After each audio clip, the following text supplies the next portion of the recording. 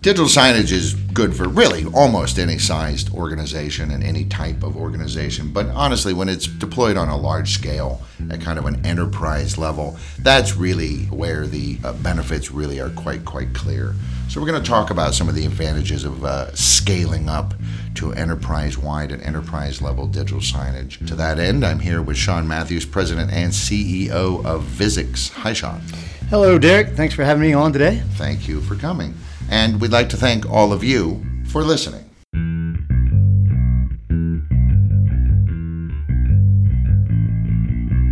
This is digital signage done right. Whether you're new to digital signage or a seasoned pro, this podcast gives you practical advice about systems, communications, and content to better engage your audience. I'm Derek DeWitt, Communications Specialist for Vuzix. Welcome to Digital Signage Done Right. Your focus really is on enterprise-wide stuff. That seems to be what you guys are kind of pushing. That's kind of what you guys are aiming at with a lot of what you write about and the way you develop products. Let's talk about some of the advantages there. I remember once you and I were talking for something once, and you kind of described it as it all kind of fits in 5 what you call buckets, which I guess is kind of a business term. Yeah. We'll go with business term there. Buckets, buckets, categories, whatever. I mean, but really, Derek, when we think about large enterprise-like deployments, we're not talking about the free digital signage that you might find on the web. Right. That's how we differentiate ourselves, because really our clients, Fortune 500, Fortune 1000, large colleges and universities, hospitals, those types of people, they're looking for scalability. And when we look at these 5 buckets, scalability is the number one in the list. We have scalability, interoperability, extensibility, security, and then reporting. I mean, and when we think about these things, we're talking about putting content on screens and a large number of screens designed to affect human behavior. We're not talking about PowerPoint style slides like you would see on an interstate billboard, that transition every 15 seconds or something. We're talking about communication technology that is designed to drive and affect human behavior. And right. On a large scale. On a large scale, that's correct. Yeah. I know this very often happens. You can start off, say, there's a large college campus, let's say, university campus. One department gets it, and then another department says, okay, we want that, we've got it in the budget, boom. And you just it doesn't have to be discrete, disparate systems. It can all be one system, even controlled from one place if need be, and it can scale up. Because I know this stuff scales up too. I mean, is there a limit to how high it can go? Yeah, there's really no limit. I mean, and there's 2 types of scalability. There's the scalability that's associated with the physical size of the deployment, on the network, whether it be on a college campus or in multiple buildings in a corporate campus.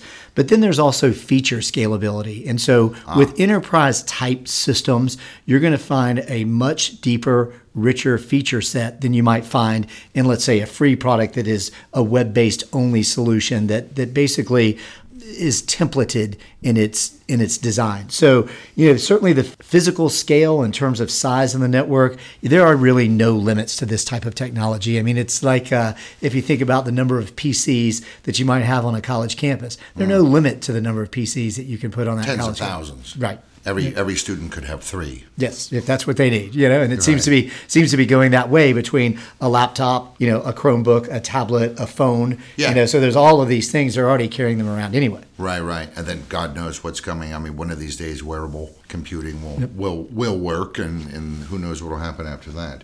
So that's one of the advantages is obviously you can scale up as big as you want. I mean, I think we even did a case study many years ago about a company that uses it across the U.S., and it's all controlled from corporate. Yeah, and so the idea behind that, centralized control is that if you look at, let's say, even your example there, more recently we were at a local school district, which was a county-wide deployment.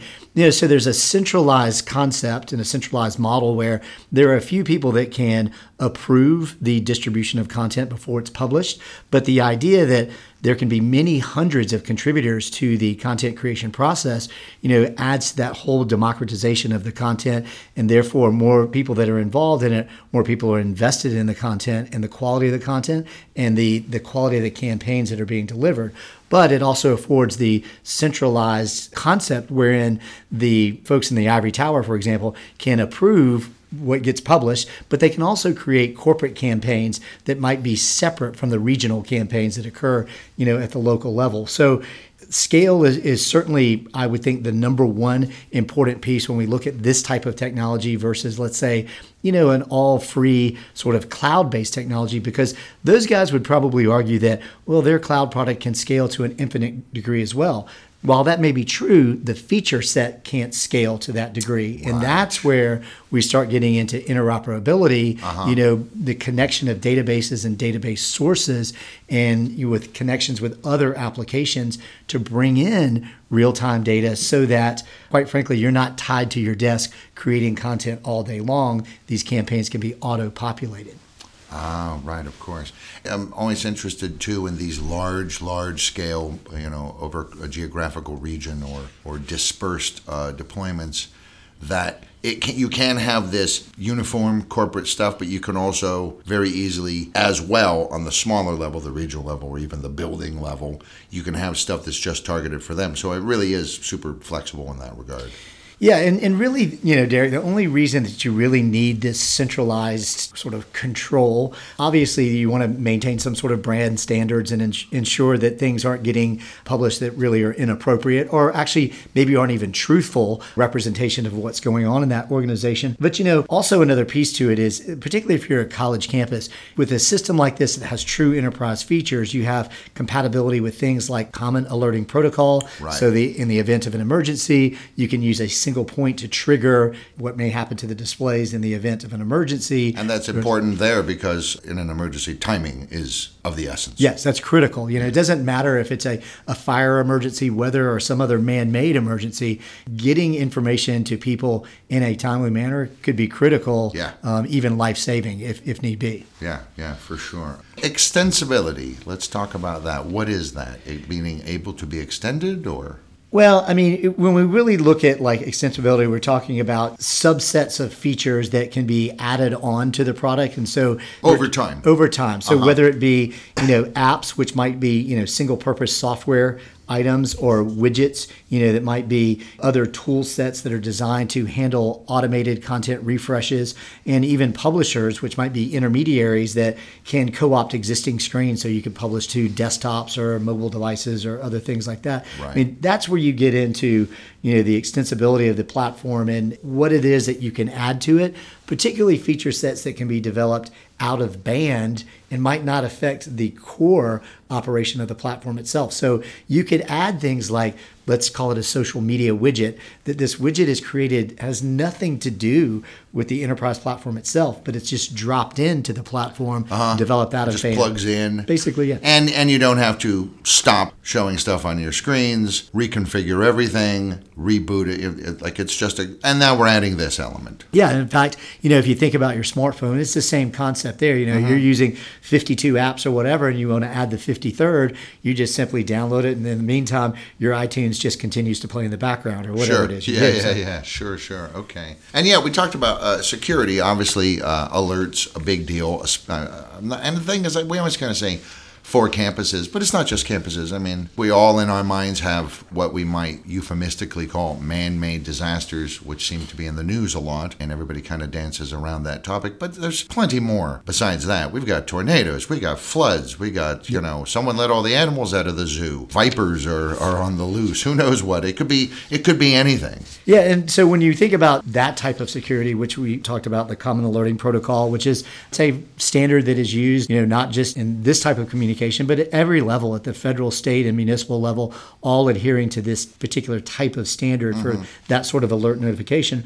But of course, there's also the security of the platform itself. And whether it's an on-premise deployment or a hosted cloud deployment, security is of the utmost importance. And, you'll hear a lot of debate about browser security versus desktop security versus network, et cetera. I think that's why some companies are reticent to go cloud in any aspect of things because they're just worried it's not secure. Well, to be honest with you, man, we have clients like the Federal Reserve Bank, and I don't envision a day in the very near future where the Federal Reserve Bank uses a cloud digital signage deployment to go out and get information over the web. Too risky. Yeah, it just doesn't make sense. And there's a lot of environments where it just doesn't make sense. And when you think about, even back to one of the other buckets I mentioned earlier, interoperability and the ability to connect with different data sources or applications, there's this inherent security risk if the database source is out in the cloud and you want to bring that data back into your own domain.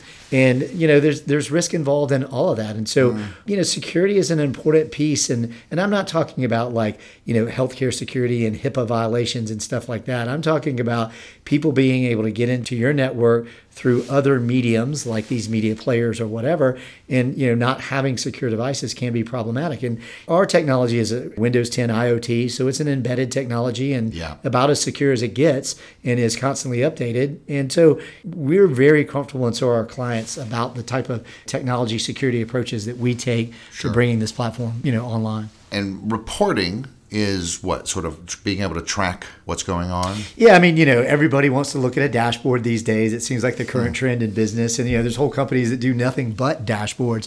But the real key to having some reporting as it relates to this technology is that for example, who is submitting the most content, who is involved in the most content publication and production.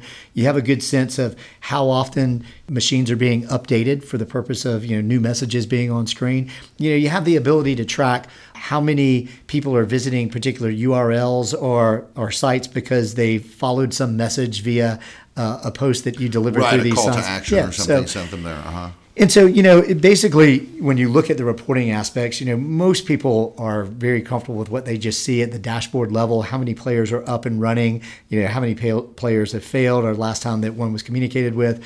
But really, the key is to understand who is submitting content, which channels or playlists are the most popular, where is most of the content being delivered, how effective is the content based on tracking mechanisms that you may employ, whether it be simple URL followings or social media posts, reposts or followings, it doesn't matter. But any of those things that you're trying to get a better understanding of how effective is the content that you're putting on screen. And that, I think, it also allows you have a deep window into what's going on. Maybe you needed that information, maybe you don't, but it is there, it is available, and it allows you to create this, what I like to call a culture of continuous assessment and improvement. Because I think it's a mistake to just figure out your system, figure out what kind of messages you're going to put up, and then just let it run on automatic. You need to always be updating it and checking in and what's effective and what isn't effective and should we do this different. And if you find out, hey, it turns out, again, let's use a university as an example, the School of Finance is really hitting it out of the ballpark here with this. They're doing all this great stuff. They're asking the audience, they're polling, they're doing all this. And you, at, say, the dean's office or at the highest levels, can look into that. You could maybe then help the other departments do something similar. And that that's happening because you have those reporting tools. Yeah, it's like any business strategy. If you're not constantly checking on whether or not this particular strategy is working, then you're kind of just wasting your time. And to your point about things being automated, the bigger the system is, the more assistance you're going to need, either from people contributing content or auto-updating content that is very effective. And if you don't have enterprise-type features built into the platform that you're using, it's going to be difficult to scale up the number of people that are involved and or connect with other platforms that allow you to auto-update the delivery of content based on KPIs or other metric changes that might be occurring in your organization. So it is important in the end to have the reporting information so that you can make decisions about what is working and what is not. And without those enterprise features, it makes it very difficult to deliver effective digital signage across a large organization. Sure. So really, if you're a decent-sized organization of any kind, or you might become one in the future, something that is enterprise level or can go enterprise level definitely seems to be the way to go. Thank you for talking to me today, Sean. Thank you, Derek. I appreciate it. And we'd like to thank all of you for listening. Hey, want more free stuff? Then head to the resources section of Visix.com for free masterclass guides, blogs, videos, and more to help you with your digital signs. Please share, subscribe, and leave a review of this episode and connect with us on social media.